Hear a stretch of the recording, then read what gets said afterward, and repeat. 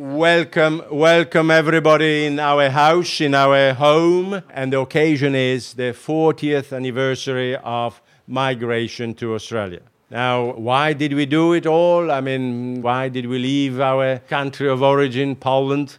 The matter is complex, and probably every one of us will find a little answer. Or perhaps there's no answer. That was probably our destiny. For political or economic reasons? Personal.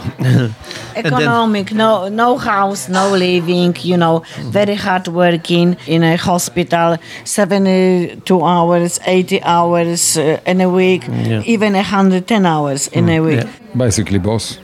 Economic, we have everything in Poland. We don't have to live. From politic side, we don't like Russians be boss in Poland. So we live. It was totally political. Economically, we were in a really lucky position. We were really well off in those standards of communist Poland. We had a car, we had a tiny one-bedroom apartment, but it was ours. We had access to Western clothes, to the food. So it was definitely not economical. We never had want of anything, right? But my dad couldn't accept the fact that it was a lockdown country. There was no inability for movement, for freedom, for thought, primarily for thought.